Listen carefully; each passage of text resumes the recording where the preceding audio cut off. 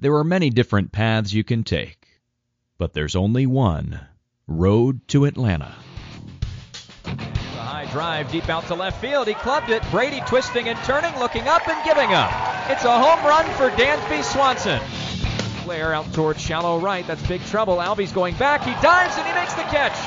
What a play, Ozzie Albies. Swanson is headed for three. He'll try for it inside the Parker.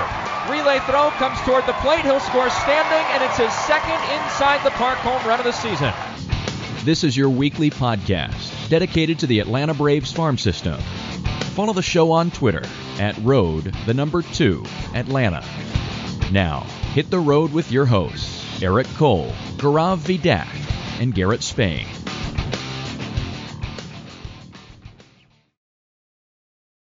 Ladies and gentlemen, welcome to the Road to Atlanta, a podcast devoted solely to the Braves farm system and Braves prospects. I'm one of your hosts, Eric Cole. You may recognize me from my work over on BatteryPower.com, where I've been the deputy site manager since 2018 and the minor league editor since 2015. Joining me, as is every week now, you can follow him over on Twitter at BravesMILB, one Garrett Spain. Garrett, how are you, my friend? Man, I am doing well. Seem to be completely over that bug that was bothering me a couple weeks ago, and I'm feeling good, so ready to get full podcasts going. Yeah, there's kind of a slow viral thing that's making its way through the minor league crew. Like, it took you a couple weeks, and now Wayne's not feeling great, and he's having a tough time getting over it. I'm kind of a little scared. Although I guess I had my bug earlier this year, so maybe I'll be okay. I'll just assume that I'll be fine. And I've already kind of had, gotten my, been through my spell with it. We are recording this on Monday, June 20th, and this is going to be a show where we're going to go through and we're going to do our normal breakdowns of what's been going on, just the quick highlights of, at each level, Gwinnett, Mississippi, all the way through even to complex ball.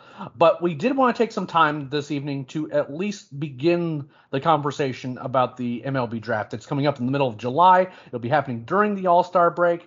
It's turning into more and more of an event now, where the first round, they're trying to get as many of those guys. They're actually going to be on site, going on stage like it is in other sports. They finally actually committed some resources and a real time slot to the draft, which has been great. But we haven't really started digging into our coverage there, and you're going to be seeing more and more of that coverage happening over on BatteryPower.com. We already have been covering the mock drafts. If you're wanting each individual mocks have been going, you can go to those write-ups. And we also already have a primer on the site. You just all have to do is search Braves 2022 MLB Draft Primer, and that article is already there. It talks a little bit about where they're picking, how much their bonus pool is, all that stuff. All that stuff's going to be really useful for you if you're just getting into minor league and amateur baseball and you don't really understand what's going on with the draft, what rules changes have gone into play, what ones haven't yet gone into play. These are all important things to kind of know about the draft this year. The Braves are picking at 20th overall this year. They have an extra pick after the second round once they lost Freddie Freeman. Beyond that, they're picking in that bottom third of the every round again. So it's kind of having to be really selective in how they're using their money. They do have I would call it a middling bonus pool this year, so they might be able to do some stuff. But I would imagine that the most of the bonus pool shenanigans are going to be those teams that just have crazy bonus pool money, like the Orioles, who have basically had to lose for a decade to basically draft whoever they wanted to for the last few years. However, all of that said, what we did want to do, and I wanted to get Garrett's thoughts down too, because we actually haven't talked in the podcast on it. We've talked about it a bunch in our group chat, is about the guys specifically that have been connected to the Braves. We're not going to talk yet about who we prefer. We're not going to kind of get into like any real projections, because it's still pretty early. College World Series is still going on. There's still all the information from the combine and all that stuff. We haven't really gotten all those updated reports yet. Team meetings are going on right now, so we're not going to do too much of that quite yet. But there have been some consistencies, Garrett, in what names have been mocked to the Braves. For the most part, we've had a couple other names that have been a little more wild cardy, but there's been two names in particular. They're both college arms. I know this is going to be a shock to anyone who's been following the Braves draft strategy in the first round in the last few years, but they have been heavily connected to the same two names over and over again, along with some other ones. So, Garrett, talk to us a little bit about the names that have been mocked to the Braves so far. Yeah, the main two that you're going to see is the right-handed pitcher from Gonzaga University, Gabriel Hughes, and the left-handed pitcher from Oregon State, Cooper Hjerpe. Apologies for that. Those are the main two that you've seen so far. And in both cases, I mean, in the at the 20th overall pick, I'm fine with either pick. I tend to like Jerpy more than most. I think he's kind of, with pitching being a little weird. He has a very weird delivery, and being a little weird is actually very useful to a pitcher. And so I think his stuff plays a lot better than it is as his raw stuff. And I like him a lot. Hughes is fine. He's a hard thrower who has a pretty deep arsenal of pitches, who can command it fairly well. I mean, both are guys that in the back third of the draft are not bad pickups. I wouldn't say either are particularly exciting, but they're not anything that is going to disappoint me in any way. And then a few other names that we've had connected would be Justin Campbell, who he's a big guy, but he doesn't throw particularly hard. And so he's not a guy that I'm hugely on. Now, if the Braves think that they can unlock some more velocity from him, that could be interesting. But overall, he's from Oklahoma State, right? Yes. Yeah, I think that's right. Yeah. Yeah, and he's 6'7". He's a big guy, long levers, and commands the ball fairly well for his size. But he's not a guy that really has blown me away so far. Thomas Harrington from Campbell is a guy that I actually like a lot. He has a really great changeup. From the righty, and I'm in. I love changeups. I love changeups, and he's a guy that if you look at his delivery, he doesn't use his lower body as efficiently as he could. He doesn't follow through as much as you would see other guys, and there is I think there could be some potential for them to get him into the system and add a little bit of velocity. His velocity is kind of averages to a tick above average. It's nothing exciting, but it's a guy that, if they see something mechanically, they may be able to add some velocity to. But for sure, his off-speed stuff is great, especially that changeup. The changeup's one of the better changeups in the draft this year, and he's a guy that would be another player that I like more than most and would be fine with at 20. I would be very happy with him at 20. And another name that we've seen a little bit is Justin Crawford, prep outfielder, the son of Carl Crawford. I don't think he's going to be there at 20. If he is there at 20, it's a great athlete who can really hit the ball. I would love to have him at 20. I don't think it's particularly likely that he falls that far, but if he does, I'm all in on that pick. Yeah, I'll touch on Crawford first. I'm with you. I would like the pick. There's been a lot of projection on him in terms of the amount of power he'd have. I'm a little bit skeptical on that end, but I do think he can hit, and he can obviously run. And he'll be an up-the-middle type of guy, so for getting that type of athlete at 20 would be great. I do think that there's the types of teams that are right ahead of the Braves specifically. Maybe he doesn't go – we've seen him mocked high too, right? He's been mocked as high as 13, I think I've seen. So I'm a little bit skeptical that he's getting enough attention where I think he won't be there at 20. If he's there, I am very, very interested in maybe a full slot pick to pick him up. That's – not really what the Braves have done, which is kind of where I kind of get to my second point where I'm a little bit doubtful here, is that what the Braves have much preferred to do where they're picking in drafts lately is to go under slot with that first pick or their first two picks and have money to spread around because they have gotten great value. And I think it's fair to – I think we've been very happy with how those picks have gone, those day two type value picks, though. Not necessarily going over slot in round two for a big name because they just haven't had that kind of bonus pool money. They just haven't – again, there's teams that have twice their bonus pool, and it's because they're picking number one and they – every free agent that's, worth a damn, they end up letting go and they give a qualifying offer to, so they just get these giant bonus pools and they end up getting 2 or 3 first rounders every year. And it's because they can throw money around. I don't think the Braves can do that, but what they have liked to do is to save some money with guys that they like and then go and pay a little bit more for prep guys on day two that they like, they think they can get some real value out of. And again, we've seen that those dividends have paid just the last couple of drafts. You know what I mean? The no looks actually mean the 2020 draft where, that was a weird aberration where we won't see a 5-round draft again. At least I hope not. So I don't think that I think the Braves really like him, and that we actually heard his name come up a couple times, like as a guy that if they wanted to go that route, that they would certainly be interested in him. But I don't think that's the strategy they're going to end up employing. I think what they're going to do is kind of going for that value sort of college arm in the first round, and then kind of see where the chips fall in, from rounds 2 on. There's two guys. It is kind of interesting. There's two guys that aren't. I wouldn't call them particularly projectable. In Jerpy and Campbell. I'm not a big fan of Campbell. I know that the results have been pretty decent in a pretty hard conference, and that stuff does matter, particularly the way the models bear out for how the Braves look at college pitching. But I think that there's other guys that are going to be on the board that are be as good, if not better than his, both in the models as well as just in pure stuff. I don't see much in the way of projection there, and I think it's going to take a lot of kind of squinting your eyes and hoping that he's pretty good. I actually do like Jerpy too. The funky delivery is cool. He's played really well in this college pitching class, which is an important thing to note here. He's done well for himself just by staying healthy.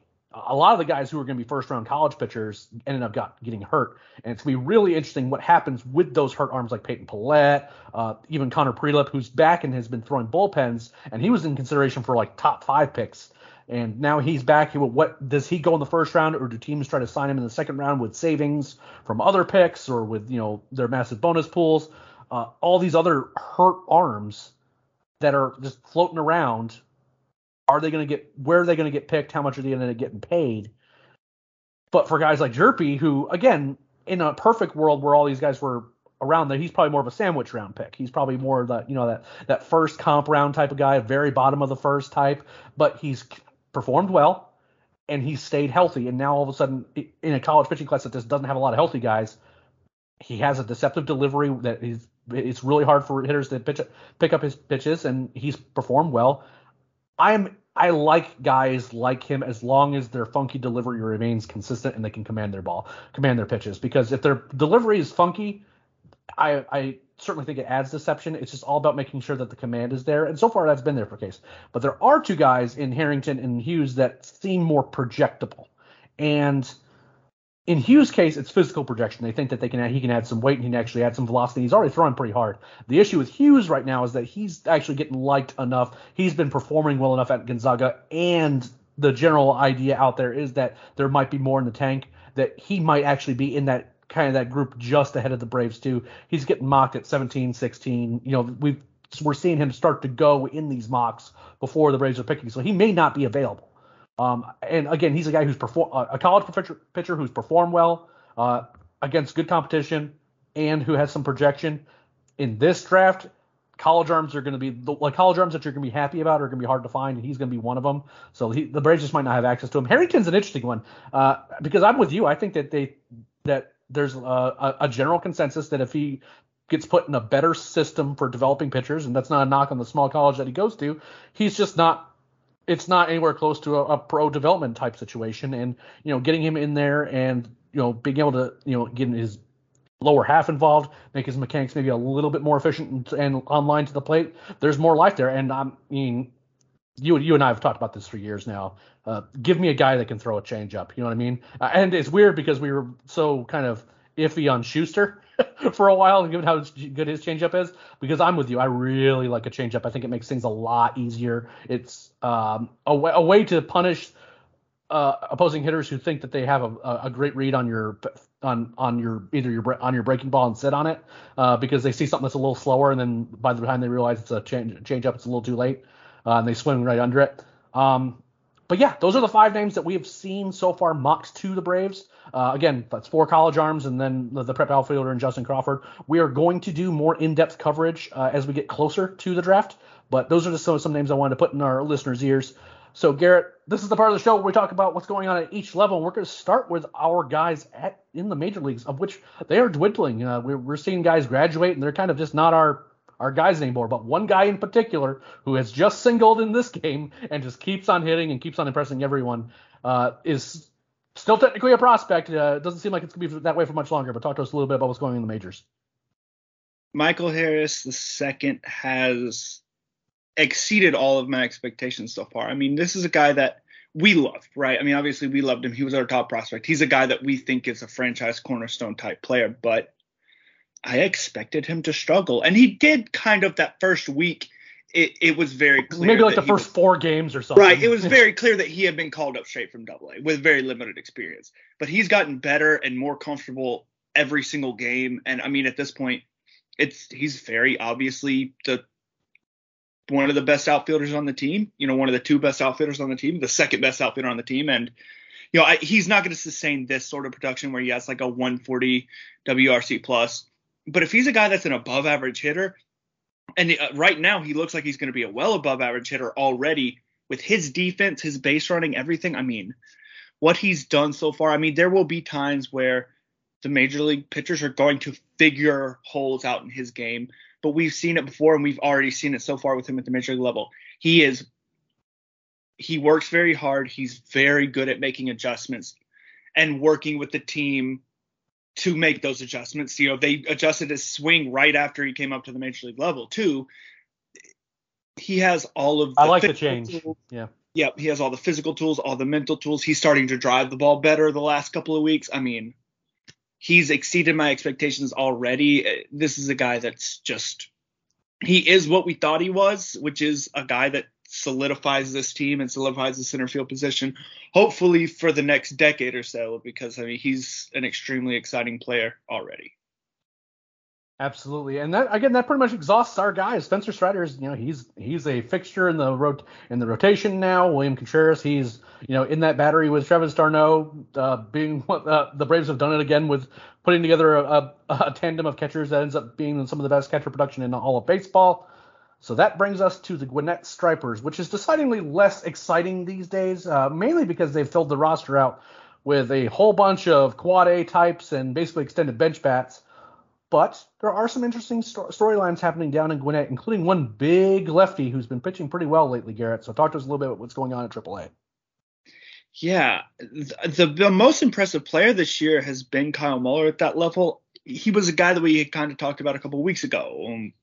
He wasn't really necessarily dominating, it felt like. But if you look at his numbers, he's better across the board. His strikeouts have ticked up from about 10.5 per 9 to 12. He's cut his walk rate from 4.7 per 9 to 2.7 per 9, which is, I mean, if he's going to walk guys at that level, that completely changes his profile, because that's really the weakness that we have with him, is he walks so many guys. He's looked a ton better. I mean, the work he's put in this year, he's more confident with attacking the zone. And we've seen interviews with him where he'll say this too. He feels better about his approach to the plate, about coming in there with a plan and executing that plan. And he's a guy that if the Braves need pitching, need a sixth starter going forward in the next few weeks, he's a guy that's going to get a look because he deserves it at this point. I mean, he's been the best pitcher on the roster for them and has been absolutely electric for them. I mean, this is as good as we've seen him as a pro. His last game this week, he gave up 3 runs all in the first inning. He, the first 3 of the first 4 batters got hits. One of those was a 3-run home run, and then he sat down the next 19 in a row. I mean, it's just what he's done this year has been a huge change for him, and I really like what we've seen.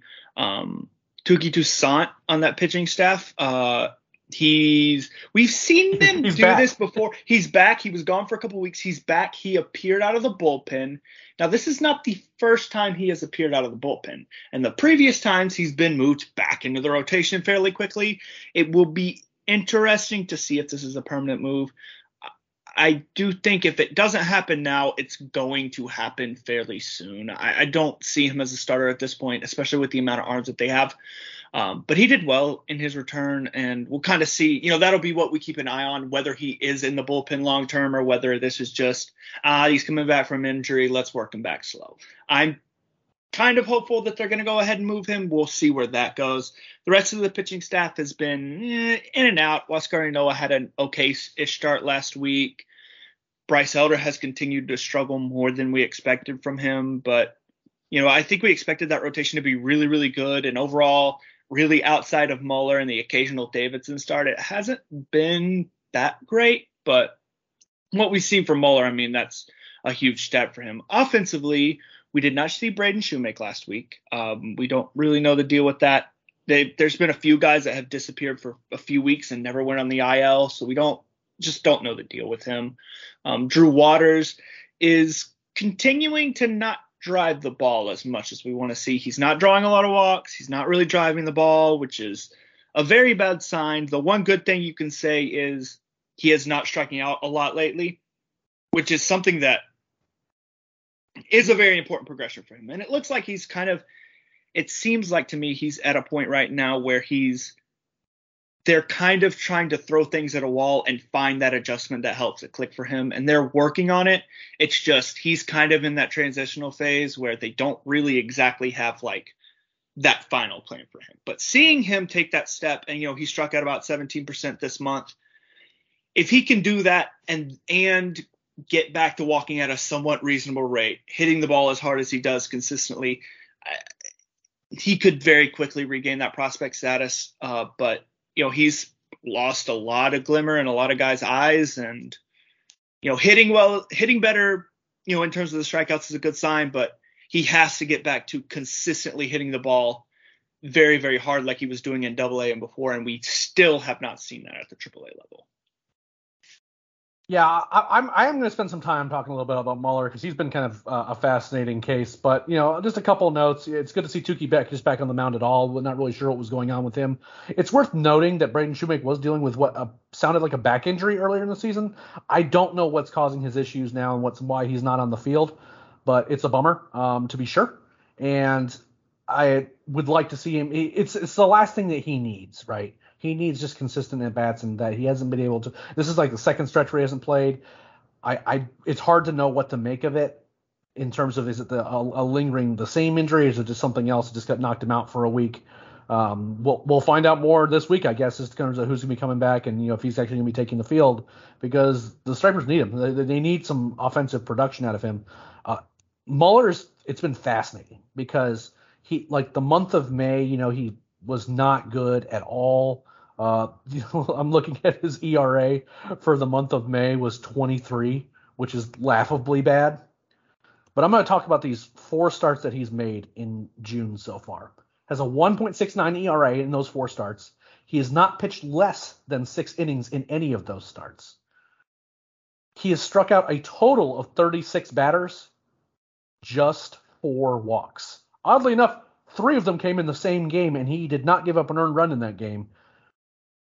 He's clearly made some adjustments. I will continue to sing the praises of Mike Maroth, the pitching coach down at Gwinnett, till the day I die. I feel like he does a lot of really great work, and he seems like he's really – I mean, Kyle's really the one making the adjustments and doing the executing, but overall, Kyle's been very, very good. He's missing a lot of bats and more, but now he's limiting those base runners, and when he's doing that, he should – be in play as a starting option for the Braves. He should be probably the next guy up. Again, he's not a guy that, are you going to run up Tucker Davidson again? Tucker Davidson's been doing the same thing at AAA for a long time now. He gives up a few runs. He'll strike out some guys, but nothing about his profile screams, there's upside. Give me a shot at it. Whereas in Kyle's case, it looks like he's made a real adjustment.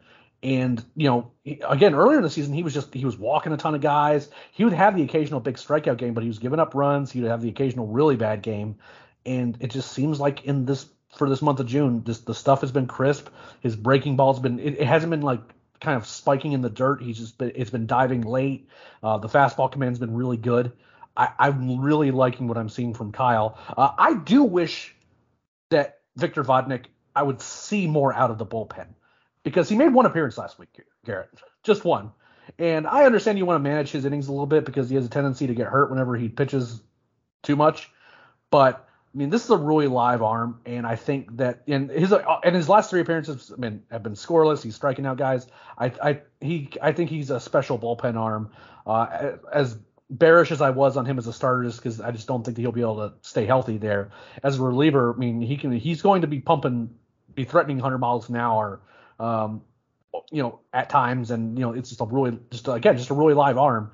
I just wish we were seeing him more on the mound, and I'm not sure if they're managing something in particular or if it's entirely possible in Gwinnett's case that they just have scheduled on these days are when we're trying to plan to throw our relievers to give guys opportunities, right? It's entirely possible that's the case. I do wish that they were giving Vodnik some more opportunities because I think that amongst relief arms, he's one of the more interesting ones that the Braves have in their system, and we kind of forget about him a little bit at times because, frankly, he just doesn't throw a whole lot.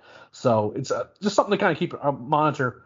So this brings us to the Mississippi Braves, who, without Michael Harris, I mean, basically they've had a couple decent pitchers, and once they lost Michael Harris, that offense got really kind of rough. So I guess we got to talk about him though, Garrett. So what's going on in Mississippi? And talk a little bit about who's been performing well and who maybe hasn't.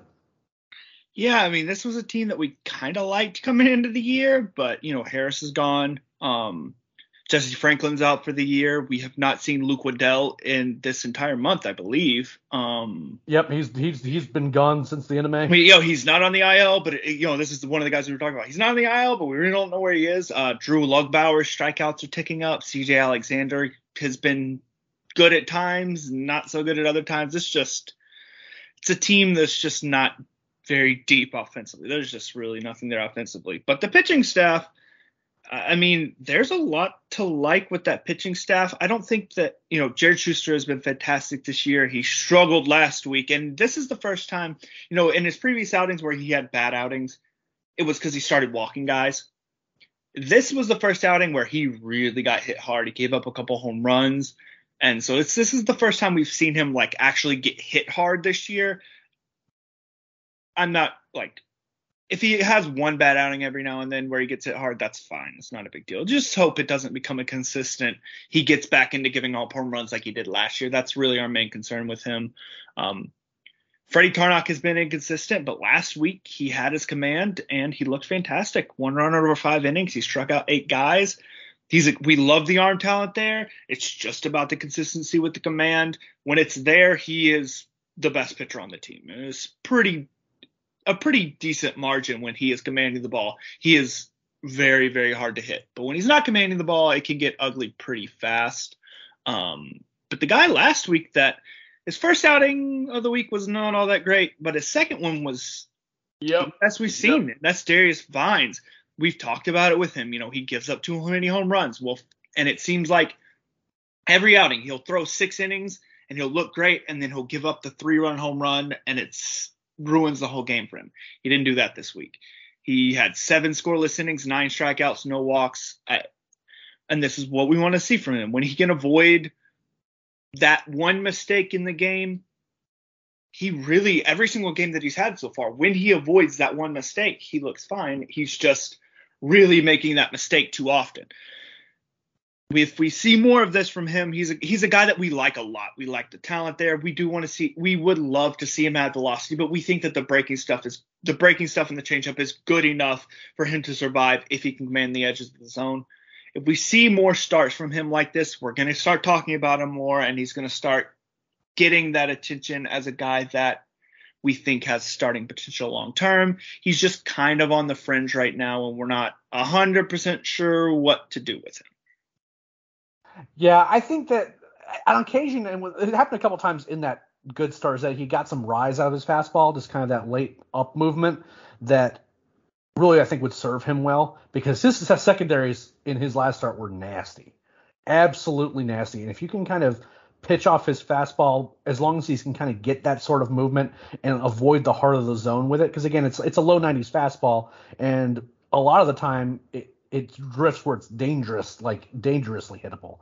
And that's what happens. Those are the kinds of mistakes he makes. He doesn't necessarily hang breaking balls out too often, or just throw a really firm changeup right in the sweet spot. It's the mistakes with the fastball that really end up biting him the most. And if he can kind of continue to really refine that fastball command, he's a guy that we talked about Schuster in the same way. It's like, if he either has to throw harder or he has to really command the crap out of the fastball. One of those two things. And we saw that with Vines that when he's commanding it, he is very hard to hit because his secondaries get some silly swings. It was really nice to see Freddie Tarnok have a good start again. I'm with you that he has the most upside of the whole staff, to be certain. But we've been burned by him so many times. It was such a good year last year too, which is what's so frustrating about it. It's that we finally thought that he had gotten consistency with his delivery, being able to command all his pitches. And it's been a pretty significant step back this year. Hopefully this is the start of something good where he can kind of stay online and continue to be this sort of guy where he can throw strikes when he needs to and get swings and misses when he needs to, because, the version of Freddie Tarnok that was in Florida forever and, was just a guy who just gave up 4 runs every outing, would walk too many guys and would not strike out anywhere close to the number of guys he should, considering the quality of his stuff. I'm not, To be blunt, I'm just kind of overseeing that. And again, Schuster wasn't particularly great. Overall he has been very, very good this year. But the last month, maybe month and a half or so, he's come back to earth a little bit from that like otherworldly start to the season. Now he's kind of, hitters are kind of figuring out a little bit. It's also worth noting that it's been unbelievably hot this past week. So in terms of like guys not performing particularly well, especially on the mound, I'm probably going to give them a little bit of a pass, considering just how hot it's been. I'm a little bit surprised that any of these guys just don't pass out on the mound, but overall, it was nice to see the quality starting pitching from Mississippi. Just wish they would, they could hit, and unfortunately, just all their best guys just keep going down. I will say that it sounds like this isn't a confirmation or anything. It sounds like just the way, Waddell's still kind of around the team, but I've heard whispers that there might be a back injury there too, which again, I'm not really sure what to make of, back injuries to both Shoemake and now Waddell. But, these are the things that kind of happen where you sometimes when you just get hurt in this game and, by a weird coincidence, it's these back injuries, and a back injury can keep you out for a while. But I have no indication of whether or not that's actually I don't have this isn't me reporting anything. It's more whispers that you hear around, and maybe he's dealing with a back injury. We'll see how long it ends up keeping him out, but he hasn't been put on the injured list, so it makes you think that he could be back at any time, depending on how serious it is. Before we get on to Rome and their offensive rampage they went on in Asheville last week, and then go through the rest of the levels, we're going to take a quick break to listen to a word from our sponsors.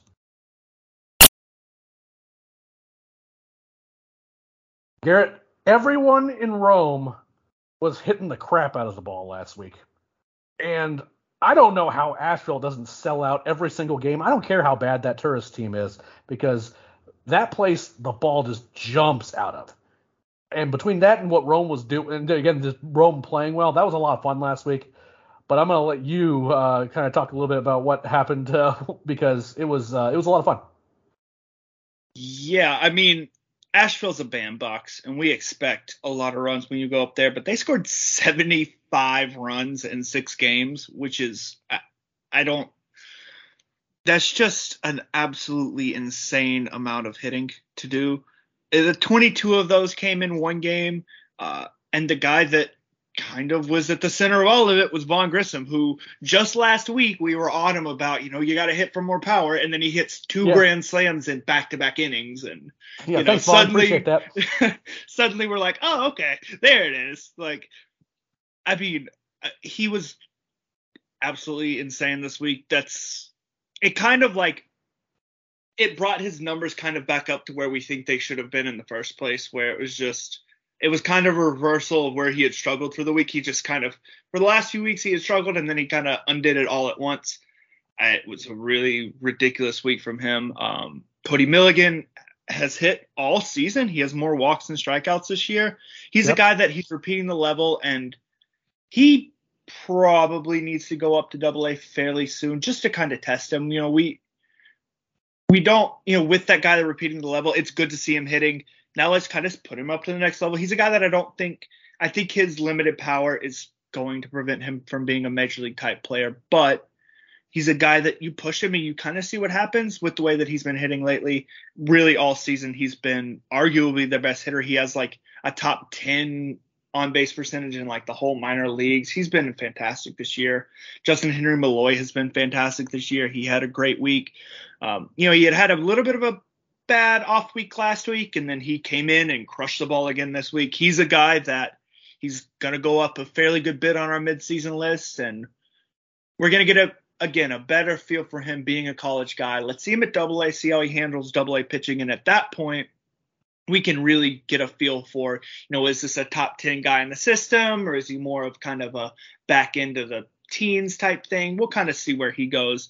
Right now, we're maybe not going to be all in gung-ho with him, but we do like him a lot. We like what we've seen, and he'll go up a lot on our midseason list. No shot he stays at third, though. I'm just going to go ahead and say that. Yeah, he's not a very good defender.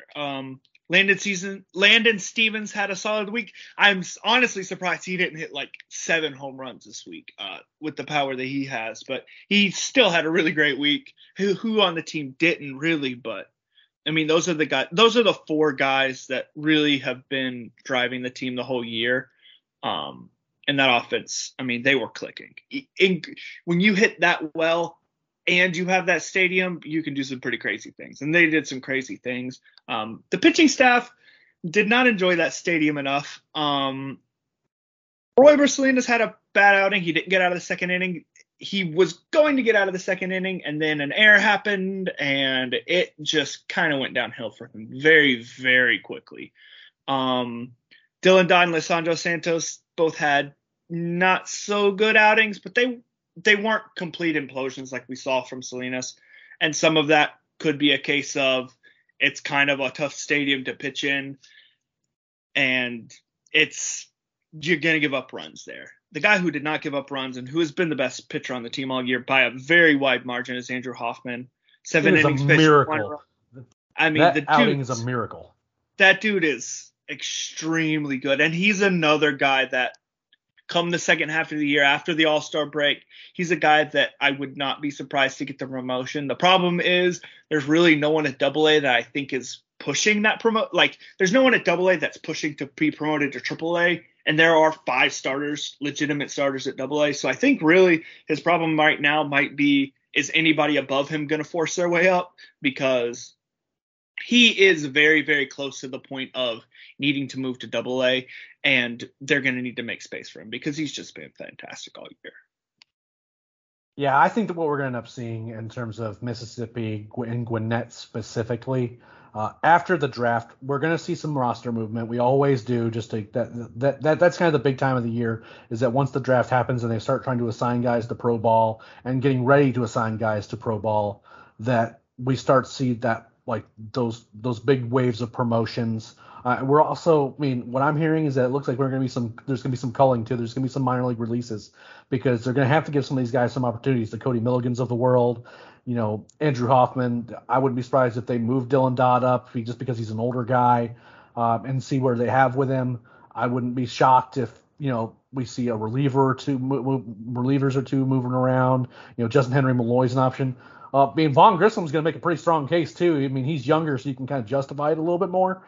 I want to just kind of contextualize what Vaughn Grissom's week was. He played 6 games in Asheville, Garrett.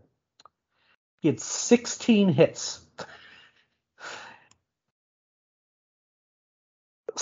And 6 of those hits were for extra bases, including the game that was wild, where he did not in a game where there was the Rome was up by 10 runs already. In the 8th and 9th inning, he had 0 runs driven in, and he ends the game with 8 with 2 grand slams. We actually talked about it. We had asked if we had seen a guy in the minor leagues since we've been covering any of this, if we've seen a guy hit 2 grand slams in a game, period. And we couldn't come up with anybody. We have an inkling that there's probably some weird name, like one of those weird, Carolina Mudcats type guys. Connor Lean was a guy that we're he seems like a guy that probably would have pulled that off at some point. But, that is obviously a very rare thing and was super cool to see. But he was hitting really well all week. Still drawing some walks too. He was stealing some bases. I think it's fair to say that he's the front runner. Spencer's already graduated, and once Michael Harris has graduated, he seems like the front runner to be the top prospect in the system. We love the bat. If he can continue to keep driving the ball, he's going to do himself a whole lot of favors, and he could move pretty quickly because he has that feel for hitting. Definitely an open question as to whether or not he stays at shortstop. I think that's fair to say. I like him a little bit better at short than you do, but I'm not certainly sold that he is just going to be like an everyday shortstop type. But the guy can flat out hit, and as long as he can do that, then he is going to find a spot and move up in one regardless of position. And now we're going to talk about the Augusta Green Jackets, who, again, remain the weirdest team in the entire system. Their offense seems to be occasionally just insane, and a lot of times driven by the fact that they'd walk a whole ton. It was a good week for Augusta. There's some interesting performances. Not necessarily how everything shaken out the way we thought it was going to be down in Augusta. So talk a little bit about who's been good and who's been not so great down there for Ed Lowe. Yeah, I think the biggest improvement we've seen is from Mekhi Backstrom. He's a guy that really struggled a lot with making contact early in the season, and he still is. He struck out over the last month or so around 33% of the time. But that is actually quite a big improvement over what he was doing earlier in the season. And when he makes contact, he hits the crap out of the ball. He's drawing a ton of walks. His on-base percentage is somewhere in like the 340-ish range right now. He gets on base with the walks. He's hits the ball hard when he makes contact, and he's continued to make more and more contact. That's going to be the step for him, is to get that 33 down to 25. And if you can start to slowly chip away at those strikeouts, you'll see him make a lot of progress. Cade Morton is another guy that his strikeouts have gone down a ton. We love the athleticism with Morton. We love the raw power with Morton.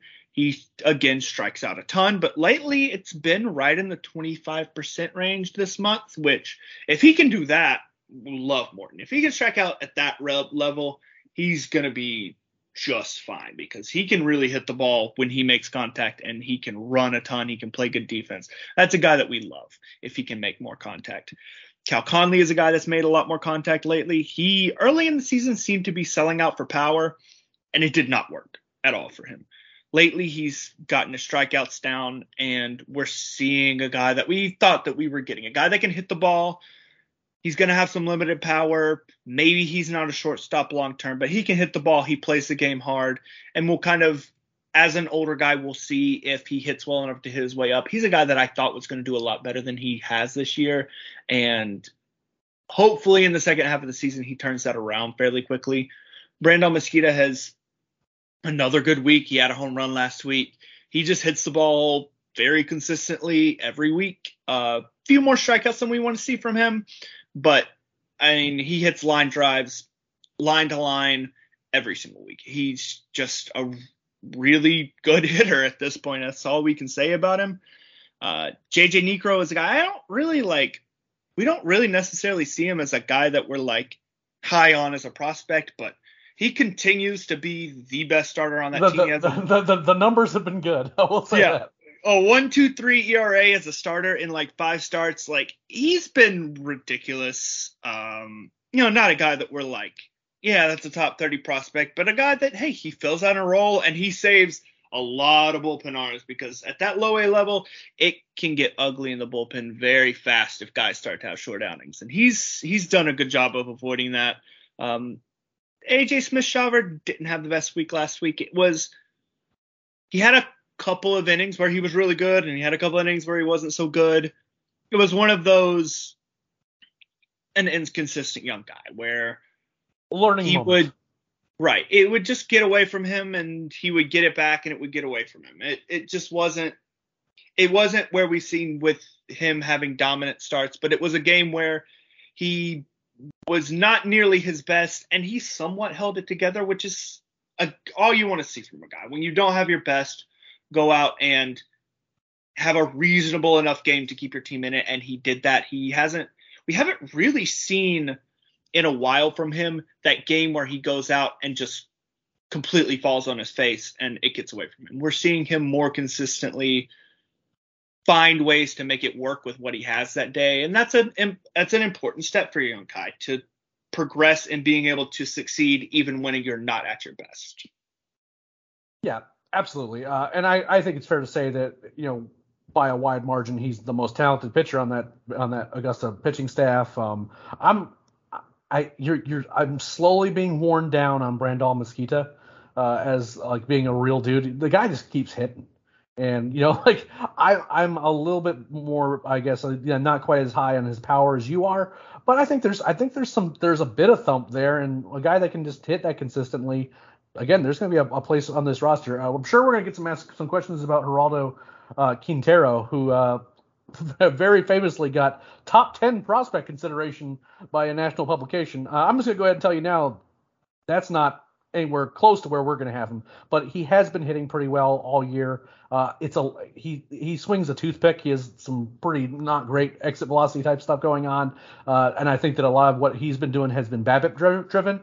But he has good control of the bat, and he's a guy that we're certainly keeping our eye on too. He was another guy that has, again, more has our eye, but he's certainly not going to be a guy that we're going to be putting particularly high on a top 30, even though he might make it. Garrett, let's go ahead and round this thing out. We're going to talk a little bit about complex ball with the Florida Complex League Braves, as well as the Dominican Summer League Brave teams. Again, not a lot of the big names to report on necessarily, although there's a couple guys that we like a lot. So talk a little bit about what's going on in the FCL and DSL before we let folks go. Yeah, so a couple of no-shows still so far. We have not seen Douglas Glod or Emilio Taveras. These are guys that we really wanted to see that we haven't seen. The guy that has come back is Tyler Collins. He came back to play his first game today. He struck out 3 times in 3 at-bats and was removed from the game. I'm not really concerned about him being removed just because, a guy comes off injury. They're going to play it safe with him. And especially when it's, like Florida and it's like 100,000 degrees outside, they're not going to be like pushing that guy. Yeah. Right? They're not going to be pushing that guy when he hasn't played in 2 weeks. But yeah, so it's good to see him back in their lineup. Another guy that we will hopefully see back very soon, William Woods was officially put on a rehab assignment today. He has not appeared, but he is rehabbing. This is something that you had mentioned privately before, that we thought he was going to be back very soon from his foot injury or lower body or whatever it is. And he's a guy that's going to factor into the Atlanta Braves this year. He's going to continue to factor in. He's a guy that we like a lot. We've seen as he's moved into the bullpen, he's really taken off, and seeing him back on the field is a good sign because he's a depth piece in the bullpen that they're going to need going down the stretch. They're going to need arms, and he's going to be a guy that's going to get a look very, very soon because he's been fantastic this season. Adam Shoemaker was a guy that really struggled at Augusta. He wasn't that great this week, but he had 5 strikeouts in 2 2/3 innings, only walked a guy. I mean, walked one guy. I mean, that's perfectly fine. He just got hit a little bit. Don't look at the rest of the line. Don't do it. Don't look at the thing that makes the complex league tough is those defenders are horrible. And so you never know if the guy's getting hit. You never know if a guy's getting hit hard or if a guy is just really unlucky, because those defenders are not good at all. And the fields are not that great. So it's tricky. You look at the peripherals, you still don't want to read too much into the peripherals, but the peripherals were fine, and let's just hope it was a case of bad defense in this case. Jeremy Celadonio, 2 home runs. He's only had 6 at-bats this year. He has 2 home runs already. That's a big power bat for them. Kind of a guy that's fringy that we're keeping our eye on. Not a guy that we're like super high on, but there's some power there. Jair Casanova is 11 for 32, as many walks as strikeouts. It's a guy who's hit very well for them. Another bat that we're kind of keeping an eye on, a younger bat there. Down in the Dominican Summer League, Diego Benitez has not hit all that well, especially last week. He's not he's drawing a ton of walks, so his on-base percentage looks really good. He's hit for a decent amount of power. The power is better than we expected it to be at this stage. Right now, the hits haven't quite been there for him. But again, in all of these cases, we're talking about complex league numbers, and there is very small sample. Very little to draw from them. A very small sample. That's what the next guy. The only other guy I have on our list is Rolando Gutierrez. We know absolutely nothing about him. He was an older international signing, but he's about the only pitcher on the DSL team that has done anything this year. 3 starts, 11 innings pitched, no earned runs, 15 strikeouts, 2 walks. I guess we'll keep an eye. They just signed him. They just signed him. We'll keep kind of a guy that we'll keep an eye on him because the numbers are great. We don't really know anything about him, but hey, you might as well. He's kind of a bigger guy. He's 6'2". He's got a reasonably sized frame. He's a guy that if he comes stateside, we might get some reports on him and see if we like what we see from him. But definitely right now, the numbers are looking good for him. Yeah, absolutely. And it's worth noting that since he signed so late, he probably wasn't a particularly expensive sign.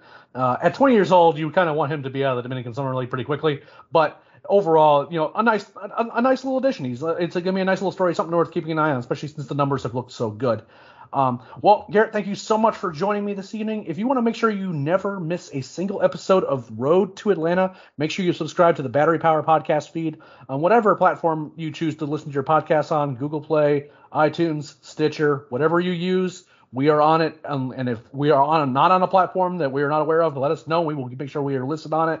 Not only will you get this podcast where you'll get all your minor league fix, you'll also get the flagship program hosted by the great Brad Rowland, occasionally co-hosted by myself, also by Scott Coleman. You'll get the Daily Hammer, which is kind of our daily update. Hey, what happened in last night's game type show. You listen to it on your way into work, 15 minutes. You're all caught up as to what happened in last night's game.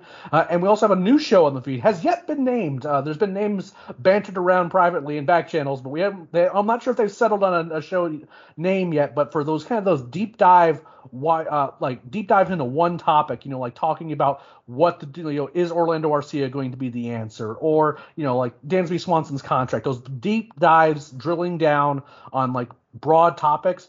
Steven, who's been great for us over on Battery Power with his long form articles. Steven and our fearless leader Chris Willis have been doing a show together. They did the show last week. Make sure you download that show. Those shows are going to be a lot more evergreen. So those are ones you can go back and listen to as kind of a resource throughout the season. It's not something that's going to necessarily age out after a couple weeks, like some of our other shows when we're trying to give you updates as to what's going on. Those are going to be kind of like those, like if you really like listening about just talking about baseball and analytics and kind of the big topics and something that you can kind of go back and listen to and think about as you're kind of thinking about the course of a season, that's the show you're going to want to make sure you listen to. Again, that's hosted by Chris Willis as well as Steven. We'll see what happens in terms of what the name of the show is, and we'll make sure we let you guys know once they've settled on one. Thank you all so much for all the support on the podcast. We greatly appreciate you supporting the site as well. You guys have been great to us over the years, and we can't thank you enough for that.